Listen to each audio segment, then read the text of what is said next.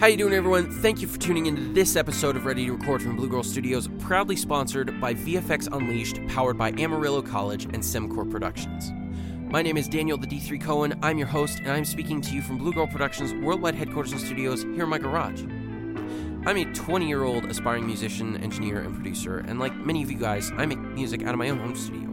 You know, some of today's biggest hitmakers work from home studios, so maybe we can help one of you accomplish your big dreams. Now, before we get into the episode, I want to talk about our sponsor, VFX Unleashed, powered by Amarillo College and Semcor Productions. VFX Unleashed is a complete accredited online VFX school where you can learn how to have a career in the visual effects industry in classes taught by industry professionals. There are programs in all major aspects of VFX production and software, including Photoshop, After Effects, Maya, Nuke, Cinema 4D, and many more.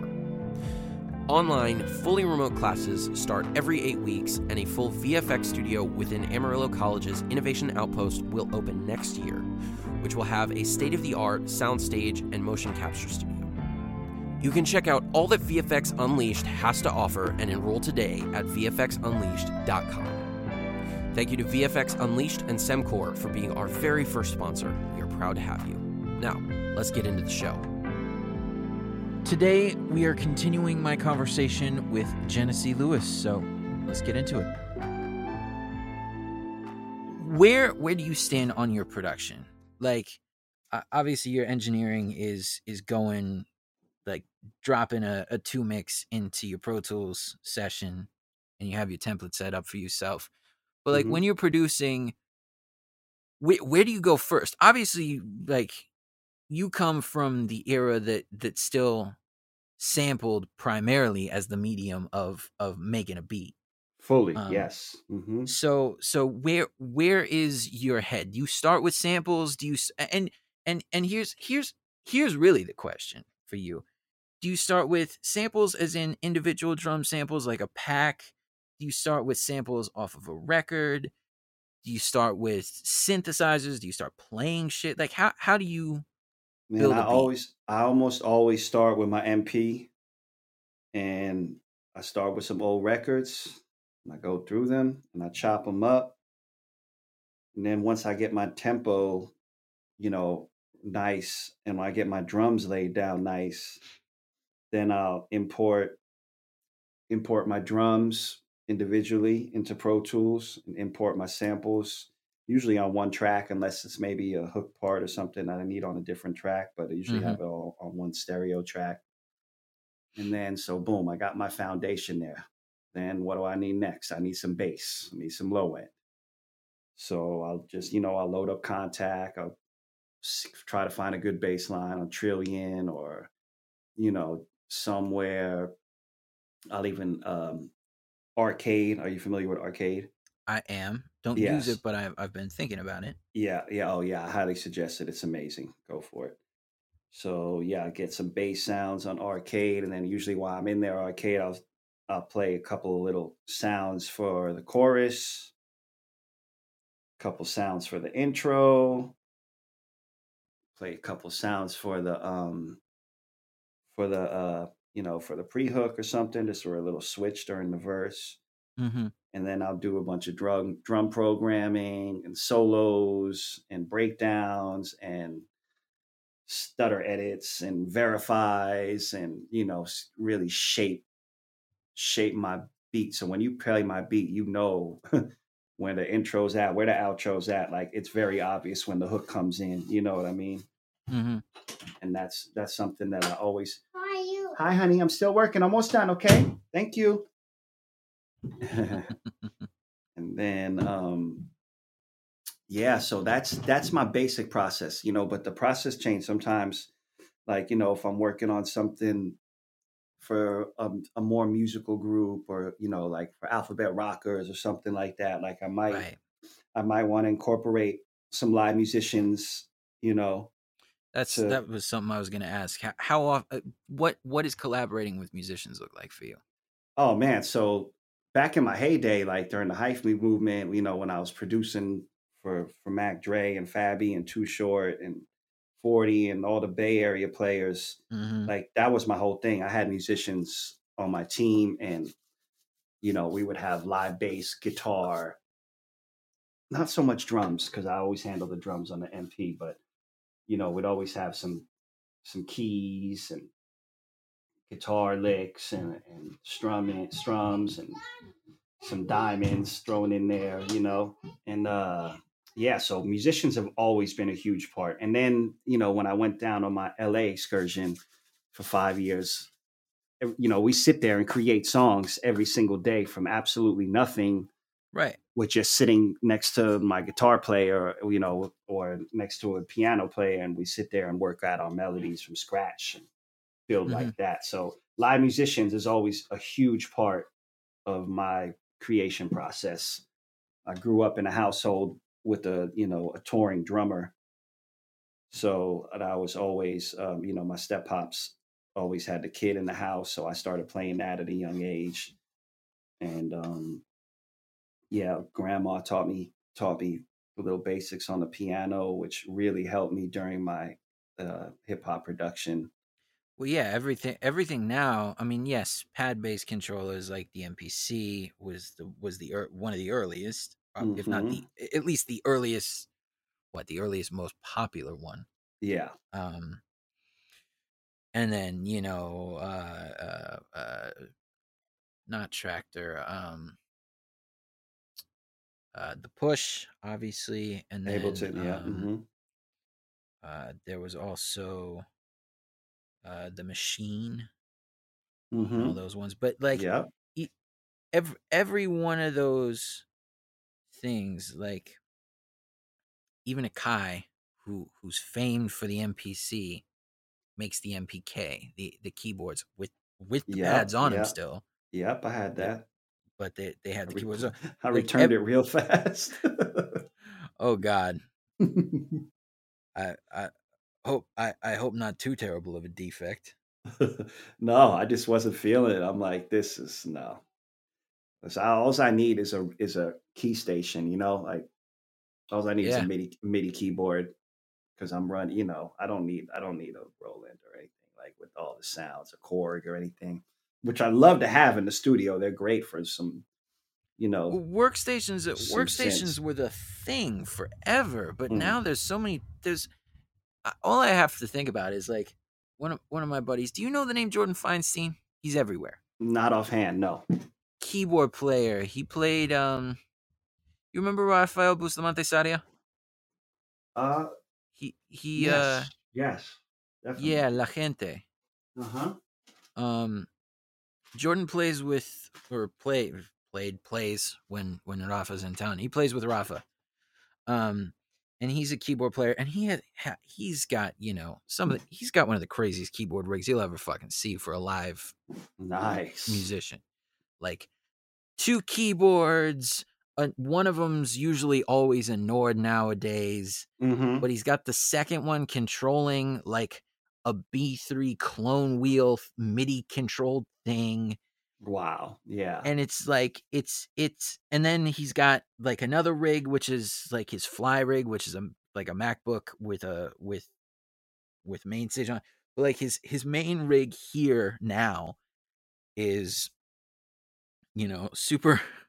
It's like I don't want to call it convoluted because like it's it's really it really isn't. It's very methodical. Like from the outside, it looks convoluted because it's a whole shit ton of cables and it's like if you don't know what the hell you're looking at. But like it's Right. very methodical and like if you're technical and understand it, it's rather beautiful. But Yeah. It's he, like the Grateful Dead, the Wall of yep, Sound. Yeah. yeah, it was funny because he was like,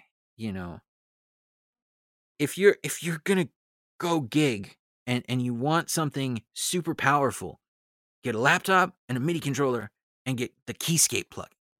And this is a Mm, dude with like this methodical two keyboard, like three different MIDI source rig, you know. right.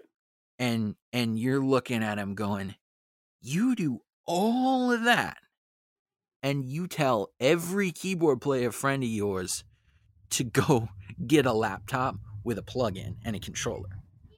That is funny. But it's understandable. And it's why you don't need workstations anymore. Yep, it's I love true. I love my Nord. I have to admit, it's far more easy than for me personally, as like a smaller guy going in and out of gigs. It's far easier to have a Nord with its internal sounds than a laptop. But Dude, dude, I used when they was to, pay me to go make beats in the studio, in the big studio, like way back in the days. Like I would literally bring my racks, like bring my Planet Fat and my oh, TR, dude, dude. Dude, I would bring all the did old you did school. you have like the 16U shock mount rack and roll it into the studio? Not even, bro. I had it underneath my arm Oh, with the like, MIDI keyboard underneath my other arm, and then had to make another trip to the car to get the MPC. And oh my god. at that point, they should have just paid you enough money for you to build a studio for them to go to. Fuck. Right? Exactly. Well, that's why, I mean, that was before we were making all our beats, at home and then bring them to the studio after tracked out or whatever onto, we used to have to track them out onto like a DVR back in the days because the CDs weren't big enough to hold the files. Right. It was like dual A, a DVD, or nothing. Yeah. Because Lord knows Crazy. you couldn't rely on external hard drives. Oh no, yeah. Yeah. I mean, I look at. I mean, I had a G4 like yours. I Mm. actually had every iteration of the G4. I had the graphite, I had the MDD, and I had the Quicksilver. Dude, mine Um, just died. I I I 20 ran years my almost, bro. I ran I ran every single one of mine except for the MDD.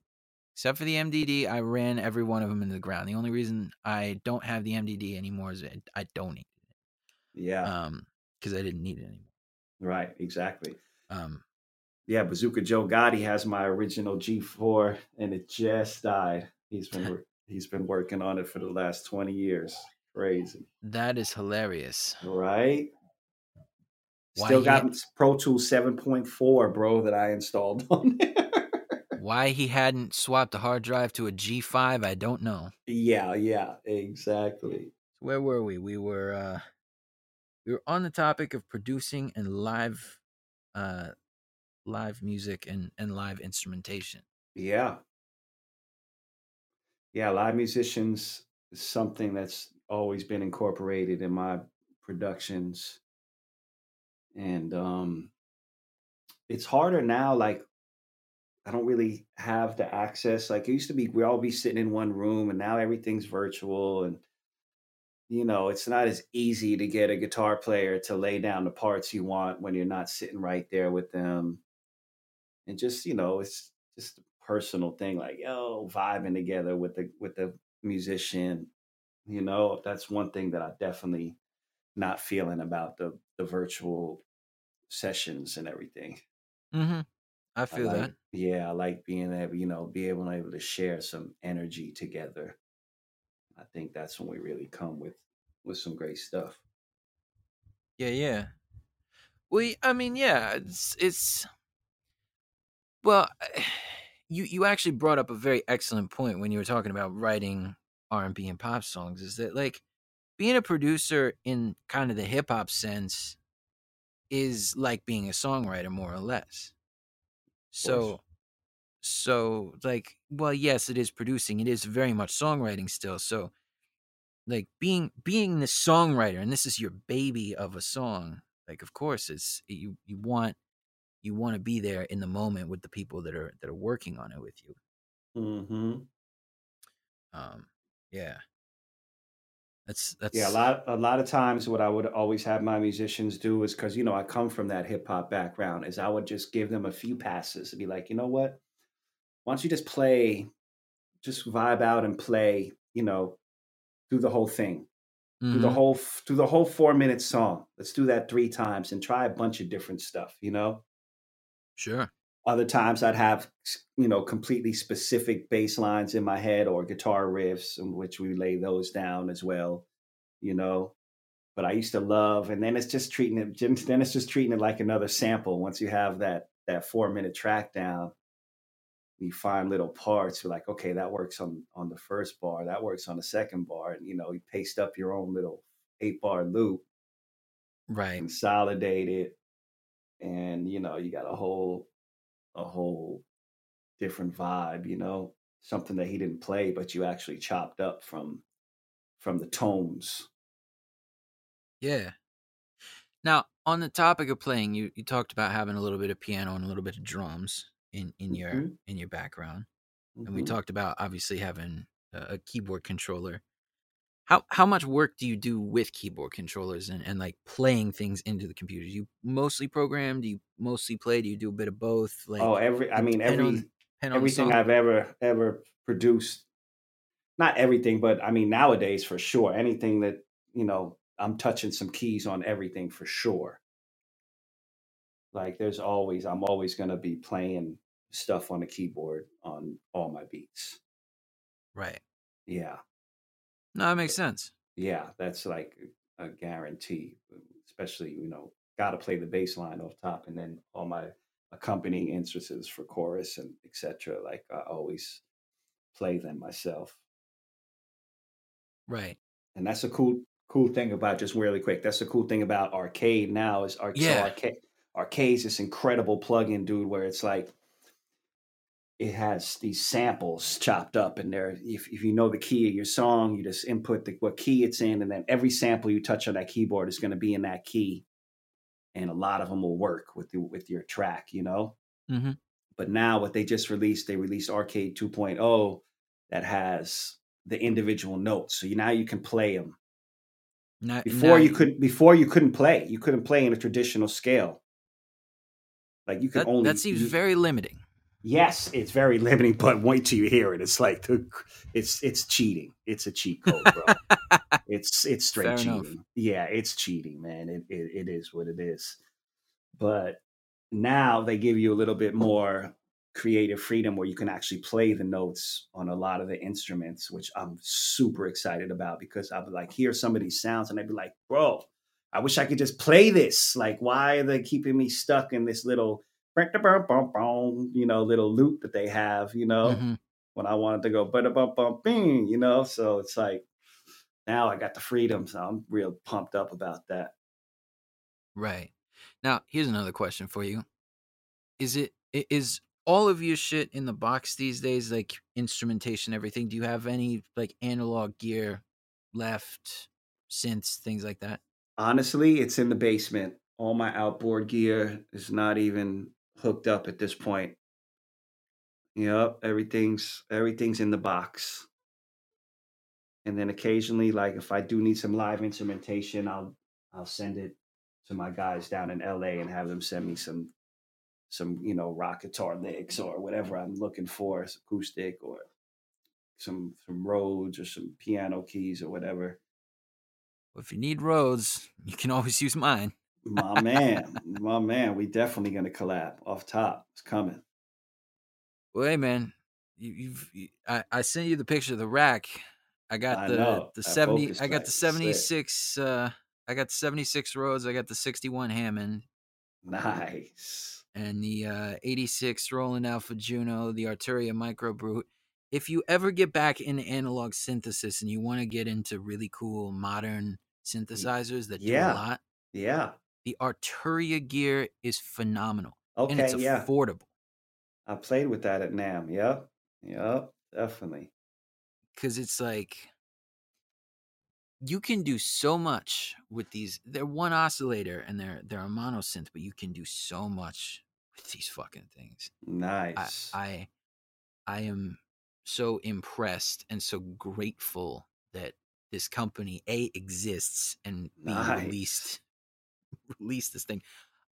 Again, of sending tracks to you, but I'll send you the thing that I've been working on this weekend, um, Dope, with the homie and dope. I actually I did initially it was all just synth bass. I just added a bass guitar, and what I did was I quantized it so that it all lined up with the synth bass. So it's just another aspect of the synth bass. But we did all the synth bass with the Arturia synth, Sick. and it sounds phenomenal. Um, Nice. so there's like there's there's merit for me personally with the whole No, I love it. having the external stuff. Nah, totally. Nah, that's amazing. It's definitely an art that shouldn't be forgotten. But on the flip side, I do kind of use it like a plug-in because I just run MIDI into it most of the Yeah, time. I mean, that's what I realized. I'm like, wow, this is just another one of my 1,000 plugins all of a sudden now. But you know what? Here's what I'll say, because like I said, I sent you the picture of my rack, and on the bottom there's 3 effects processors, and one of them is just a straight reverb and delay processor. Hmm. And there's probably, I don't know, there's probably 150,000 different reverb and delay plugins on the market today. Maybe not 150,000. Maybe that's the total Yeah. number of plugins, but it's like in the thousands, well within the thousands at this point. From all over the world, different developers, some not even Yeah. released yet. And I know Echo Boy ain't going to be able to compete with that bad boy. There is nothing quite like twiddling knobs with your fingers. Yep. It's true. Moving a mouse is great, but there's nothing like actually, programming shit with buttons and Totally. and potentiometers and faders. Rather than just like clicking next preset, next preset, next preset. Yep. Yeah. And you know what? I won't deny the presets aren't a good thing. Like They're a they're great totally a tool. good thing. They're a great tool. Yeah. Got to balance, man. You got to, get the best of all worlds, But balance it out. it's But you it's definitely a soul surfer if you on that outboard gear. I don't have much right now. The majority of the outboard in this thing is preamps. Yeah. But I will say this has been a secret weapon for me. These Digitech Quad 4 things, which came with this rack that everything's in. They have 2 presets in them. One's called Synth Thickener, and one's called One for the Rhodes, and Rhodes is spelled incorrectly. Yeah. It's hilarious. It's spelled in this thing RHOADES. And Right. every time I find one of these things, one of these quad 4s, like somewhere, and it's plugged in, I power it up, and I always change the preset name Right. because so it's always correct unless something Trademarks, factory trademark resets. stuff. Yeah. Right, but I'm just like, fuck that. It's my gear, and you can change the preset name. Right. So Let me I spell do. roads right. Exactly. Right, but I have these things, Sacrilege. and I love them, man, because like these are the only 2 presets I use on these 2 pieces of gear. But Yeah. there's something about, like, and they're digital, they're not analog chorus. It's all digital shit. It's 90s digital shit. So Yeah. it's not like, there are plugins probably vastly better than this these days. But at the same time, there's just something about a vibe. Have you messed with the Zulu? I have not, and I've wanted to. Yeah, so Don Lowe, my producer and one of my mentors, we just dropped our album 5 Star together. He got the Zulu, and it's sick, bro. It's like the only thing I would like kind of reminds me of the Fatso back in the days. Mm-hmm. Yeah, where it's just like whoa, or it's like putting a CLA vocal plug in on a vocal, and it's like whoa.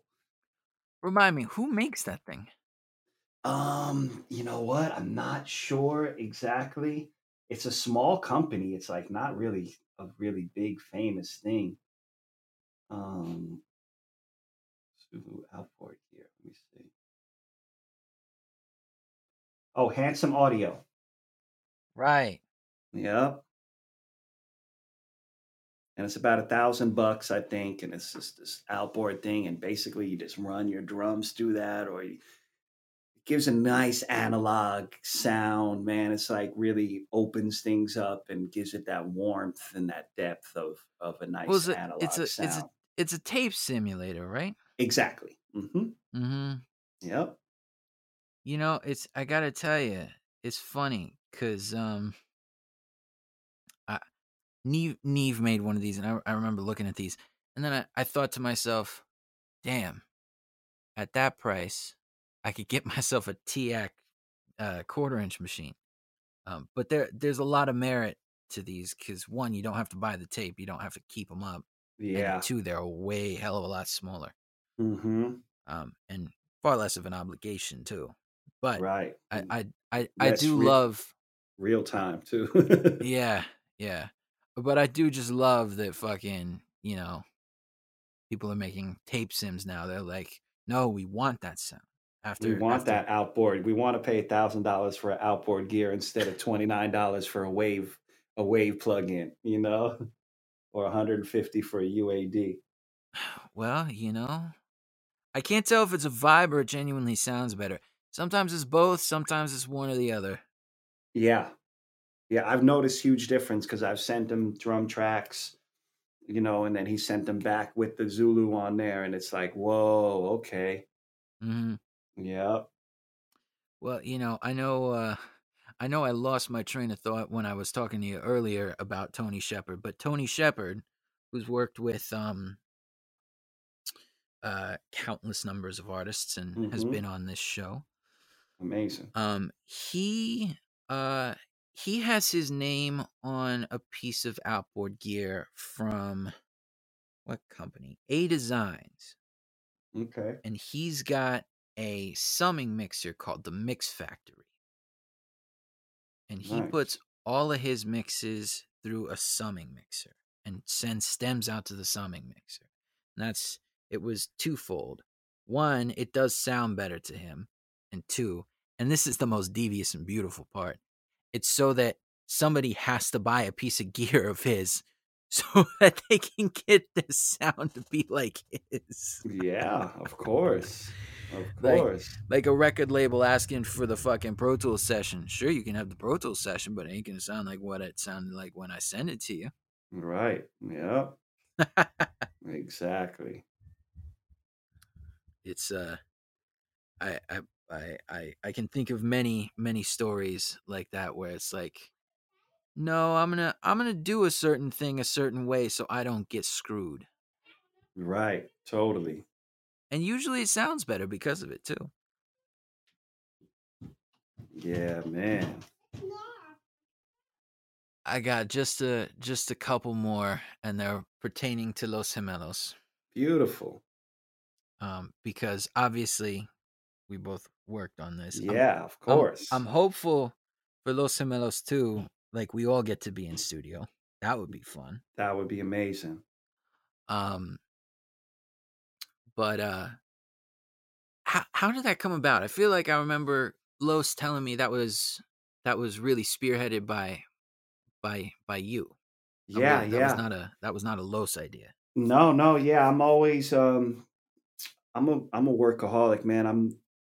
I always have huge aspirations and I want to do so much and I'm always reaching out to talent to that I recognize, and people always say, let's do a song, but I'm more of like, let's do an EP. Like a song's not enough for me. Let's do an album. You know what I mean? Like I really see greatness in you and I want to work with you.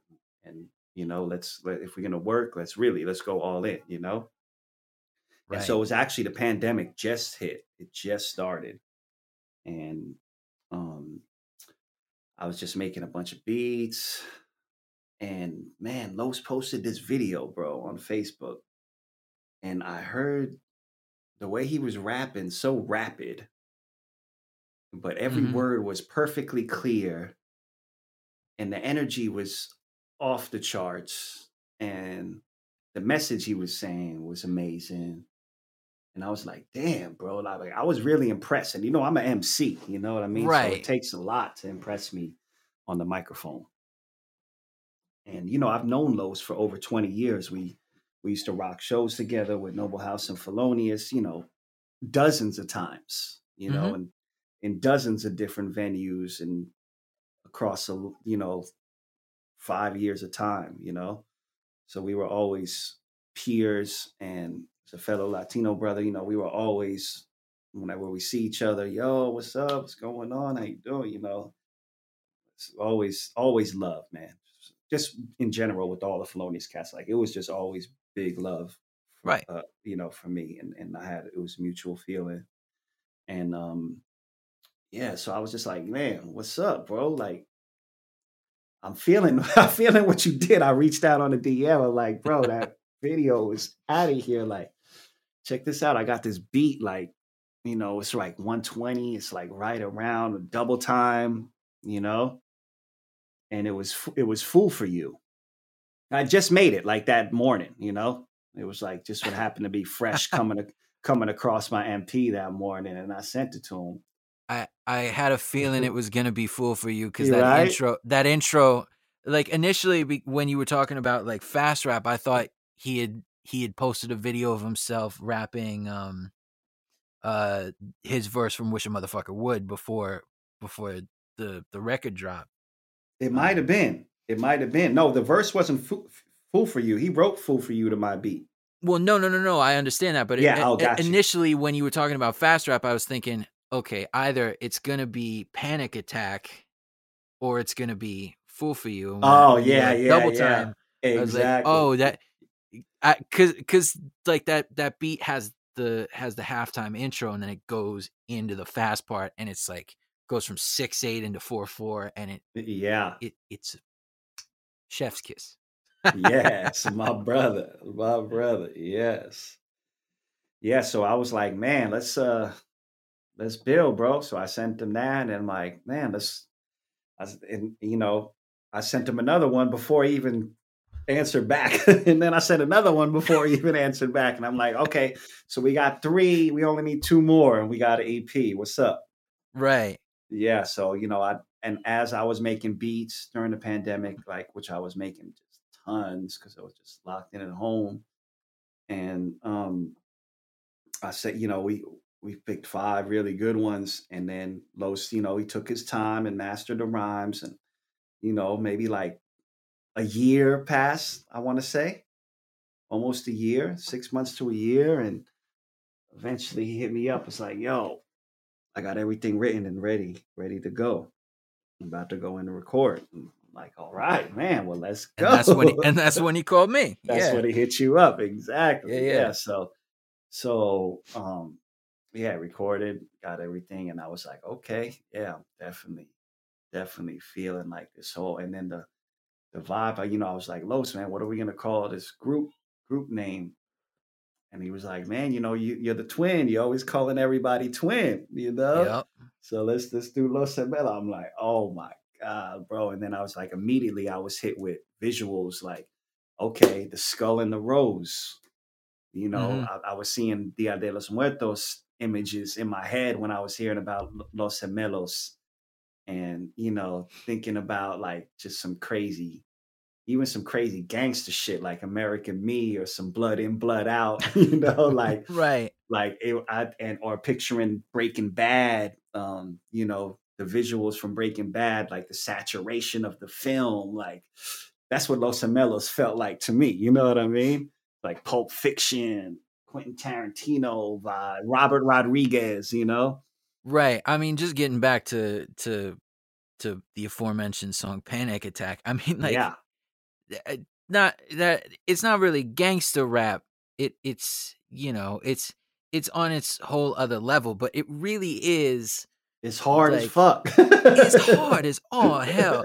And you did that whole intro like, soon as we hit this corner, twin, you know what to do. Like you're setting it up for greatness. And it's just like, yeah. And then he just comes on like Big Pun or something like wait. Pun's like awakening his grave here. Rest in peace to the legend. He's hearing loads of the rapper, the right. cannibals. He's like, wait, whoa. did he tell you how he did that? I believe so. I can't remember exactly. What? Fill me in. All right, he did the fast part. 2 takes, 1 breath. Wow. 2 takes, 1 breath. That's how he did that. That's right. Yeah, I think he did mention that. I mean, that's the only, you have to have that in 1 breath. There's no room to breathe in those bars. But, you know what I'm saying? Right. But no punch-ins, nothing. Amazing. He was like, I like that. Let's do another one for a safety take. The safety take was better. Yeah. He's like, all right. And that was it. And we're like, and like, we knew we were going to do the higher double already. Mm-hmm. But like, as far as the lead, 2 takes, 1 breath, no Love punch it. ins. That was it. Love it. That's it. Took him That's 5 minutes. like it had to be that too. Wow, that's amazing. That's amazing. That would have It, took me quite. I mean, that was either going to take me one take or it was going to be like a good 10 minutes. yeah. Yeah, no. What my jaw was like my jaw was in the sand, like fuck to the floor, like it was below the Yeah, floor at that point. yeah. I'm like, He impressed shit, me you motherfucker. quite a few times, man. During the creation process, I was definitely blown away. And like a little bit of the technical side of Los Gemelos too is like once you guys started sending me the files, and I was just putting just a little rough mix on it, just to feel the record and hear exactly where we needed to go with some extra post production and stuff. Right. And I realized that his vocals, like he had like almost did the Tupac thing where you back up all the leads all the way through. You know what I Mm-hmm. mean? And I No, literally, he's always done that. yeah. And That's but like that's his signature. yeah, but I muted the backup and I just started chopping up certain phrases, Mm-hmm. and and then I ended up winning him over at the end of the day. He's like, okay, man, I'm loving the way it sounds. So there's no arguing over here, Right. And just like made the lead vocal, like, because you need that lead vocal that's just a strong warrior standing out by itself. And when you add that extra one, sometimes it takes away, sometimes it'll make it thicker, but sometimes you don't necessarily want thicker, you just want clarity. Right. So I love the fact that he trusted me to do that, and I think the end result was really dope. So now let me ask you, because I didn't know it was going to be double length when he did that long part. Yeah, I was doubled it. I pasted it. that Yep. was your pitch. Okay. Yep.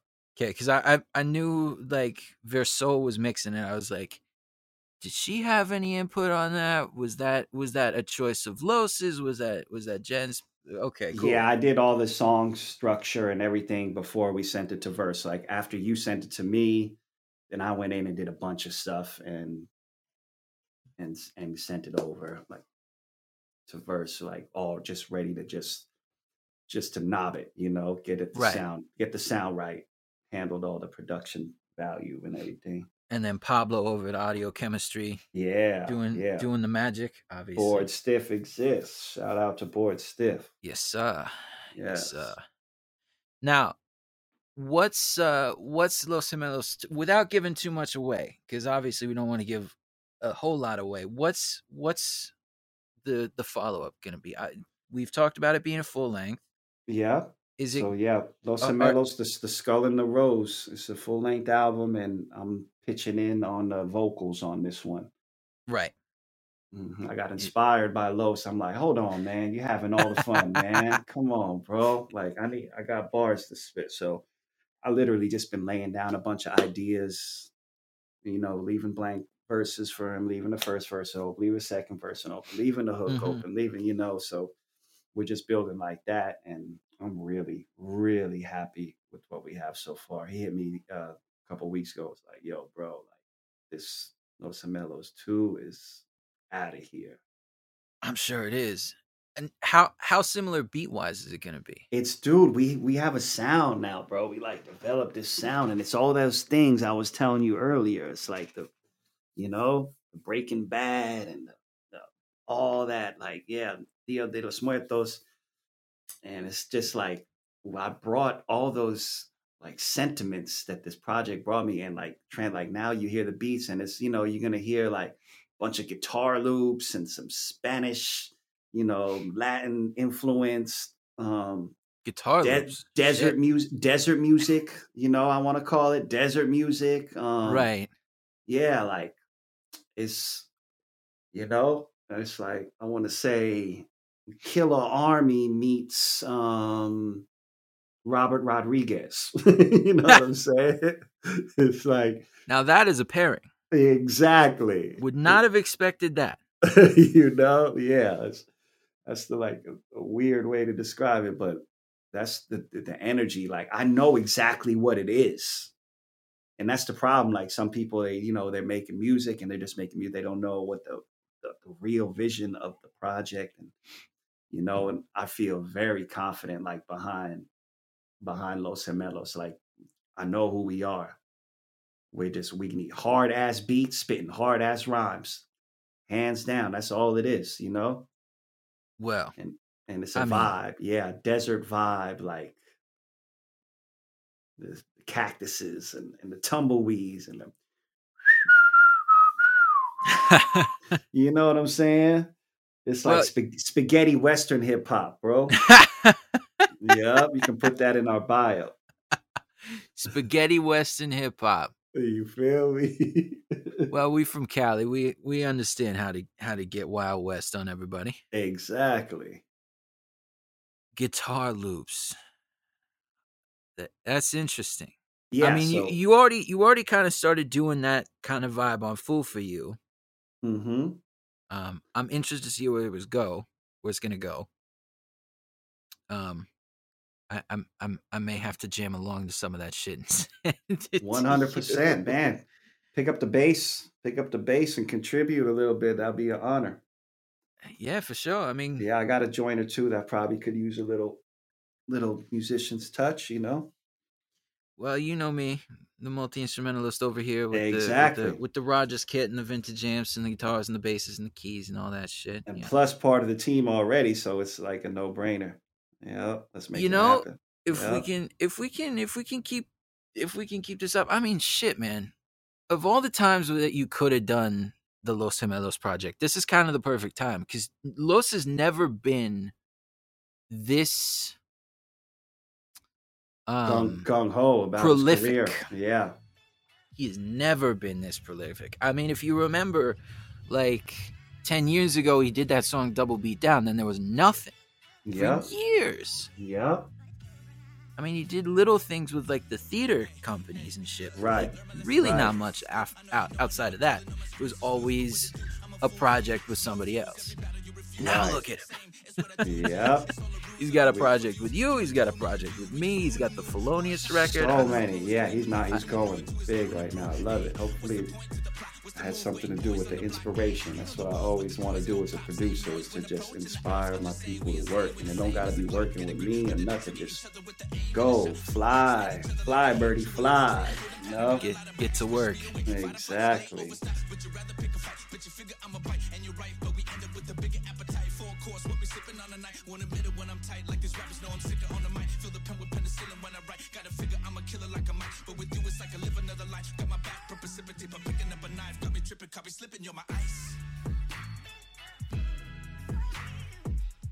I have always had a lot of fun doing these interviews and sharing conversations with some of the foremost professionals of the recording and production industry. However, it is certainly a lot of fun, maybe even more fun, when the people you get to talk to and share stories and conversations with are members of your extended family. This conversation has been no exception, and if we think about Los Gemelos and the forthcoming Los Gemelos 2 release coming soon, it is very much between Los, Jen, and I a family affair, having Los rapping, Jen rapping and producing, and me engineering, and maybe, just maybe, if we're all lucky, me playing some instruments on it as well. Jen, thank you for coming on the show and spending so much of your gracious time giving us insights on how the music industry works from the production and songwriter side. And thank you for sharing how your workflow looks like, as well as how modern and vintage production work in your head simultaneously. For all of you looking for Gennessee, check out his record released in 2020, Throwback Classic. Check for new releases, and obviously peep the Los Gemelos releases, as well as 5 Star, which is Jen and his homie and dear friend and mentor, Don Low Legendary. You will not be disappointed. Get comfortable. Don't turn that dial. Welcome to Gear Talk. I want to talk today about electromechanical keyboards for studio and stage. Now, I'm going to primarily base my conversations and opinions on the Rhodes piano, as I've been primarily a Rhodes player for most of my piano playing career and most of my production life. Now, as I have aged and progressed and perhaps matured in my both playing and production style, I've found myself drawn far closer to Hammond and organ in general than Rhodes piano and piano instruments. But the Rhodes is very much a big part of how I produce and how I play. And quite frankly, I think I'd be pretty lost without the voice of the Rhodes in really anything I do. Now, for those who are uninitiated and perhaps have not watched my workflow or are new to the show and don't really know how I work, I have in my studio a 1976 Stage 73 Mark I Rhodes piano, as well as a 1974 Rhodes piano bass, which I think I'm going to end up selling in favor of purchasing an 88-key Rhodes, which will aid in my workflow tremendously. Now, something to note about 73-key Rhodes pianos is that they do go down to a low E, which, if you are somebody who plays music that only requires things like a 4-string bass, that's going to be perfect for you. And if you don't play left-hand bass at all or aren't worried about Rhodes bass, then maybe even a Stage 54 would be a good idea for you. Twofold. On stage, it will save you weight in the car and weight to transport. On stage itself, you'll save physical space because it's shorter than a 73 or an 88. And in studio, it will take up less space either on a wall or freestanding in a room, which will allow you more space for other gear. Now, I think for a lot of people, a 73 is going to be really good. For me, the 88 is a consideration twofold. One, I do have an 88-key MIDI controller, but it's really not the best, and I'm soon to be rid of it, and I would still like a keyboard that I could have a full piano-length 88 keys on. Two, the Rhodes is my main, really, keyboard instrument outside of Hammond organ, and I want something that I can play left-hand bass on and not really have to worry about running out of those low notes now that I'm producing hip-hop and things that require lower than E natural of a 4-string bass. And for another reason, as an absolute fanboy of the Rhodes piano instrument, it really just fits in my idea to have a couple of different instruments because they do sound different. I know even my Rhodes piano bass, which is a Mark I instrument like my Rhodes Mark I 73 key, sounds very different than my Rhodes Mark I 73 key.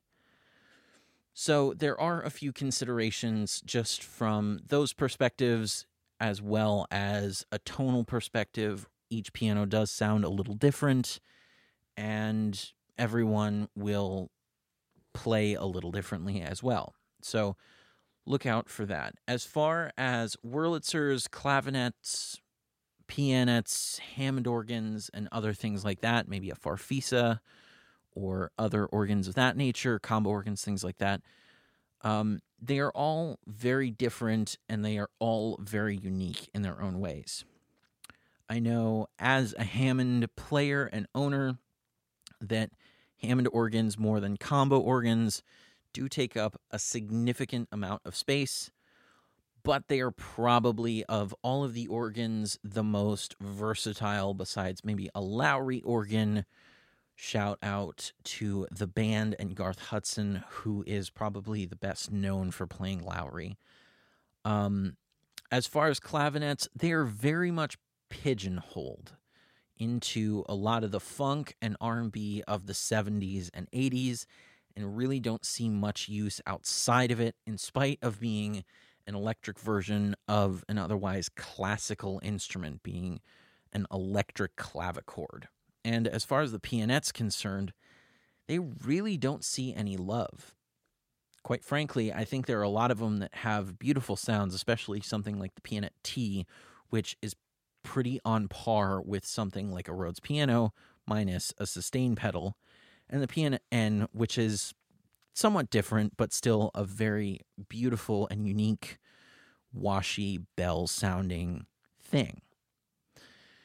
I think on par with Hammond, clavinet, and Rhodes are the Wurlitzer pianos as far as general love from the piano and keyboard player community and the amount that they've been used and how versatile they can be. Though, unlike a Rhodes piano, which you can find in 3 different sizes and 2 different configurations, generally speaking, that being suitcase and stage, Wurlitzers you really don't have as much versatility with as far as size. Now, there are caveats to that, obviously. There is the Wurlitzer 207, which is a full-size console model with large speakers. There is the 200 and the 200A, which are the portable models, which are very much equivalent to something like a Rhodes stage piano. There are things like the Wurlitzer 700 series and the Butterfly piano, which are full-sized consoles. They're the older tube model Wurlitzers, which are a little heavier and don't always have vibrato, but sound wonderful nonetheless. There are a lot of different variations as well. However, the reason I say there are less variations in a Wurlitzer than there are a Rhodes is because, generally speaking, everybody wants a Wurlitzer 200 or 200A. Now, why is this? Well, of every electromechanical keyboard, they are by far, of the really super versatile and respected ones anyway, the most versatile while still being the lightest that you can plug in to a line input. Let me say that again. They are the most versatile and lightest that you can plug into a line input. That means you do not have to mic a speaker. In every other Wurlitzer instrument, you really either need to modify the amplifier, get a load box to DI, or mic the internal speaker. The other issue with them is most of them prior to the 140, actually none of them prior to the 140-ish era, do not have vibrato. And this is a big deal for a lot of people because a bunch of the reasons and a bunch of the records that everybody wants a Wurlitzer for have vibrato on them. It's a similar thing with why everybody loves active Rhodes pianos. It's because of the vibrato.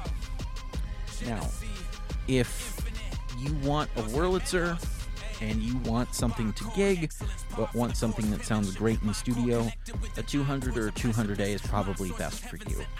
If you really just want a studio instrument and want something that you could take a DI out of, but also mic, then something bigger with a full-size console and bigger speakers might be cool for you. And if you want to go vintage and be Ray Charles, then something like an old tube Wurlitzer would be really cool too. I know a lot of fans of the Wurlitzer line like having multiple Wurlies because, like Rhodes pianos, they do all sound different. Certainly people like having a console and a portable, or a tube and a solid state, or non-vibrato and vibrato models. Really, like the Rhodes, the sky is the limit, but as far as the desirable / collectible models, really there are only 1 or 2. So, if you want to have a stage or studio instrument that is an electromechanical keyboard, a vintage one, those are the general talking points, and those are my general tips for them. If you have any that you want to share, drop me a line, r2r.bluegirl@gmail.com. I would love to hear from fellow Rhodes users, as well as Wurly users, Hammond users, clav and pianet users. I really want to hear from guys who are producing music with these beautiful old instruments. Drop me a line.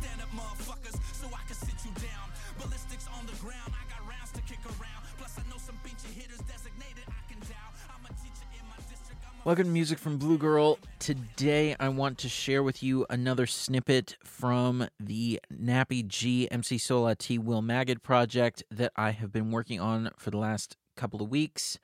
This song is called Me Time. It is going to be the double A side with the song The World that I showed in the episode before last. This one is a very Tommy Sola T Shepherd centric one. This was kind of his baby. We're still in the middle of kind of piecing it together and making it a full-fledged song and arrangement, but this is the basic idea. This is the demoed version, and I hope you enjoy.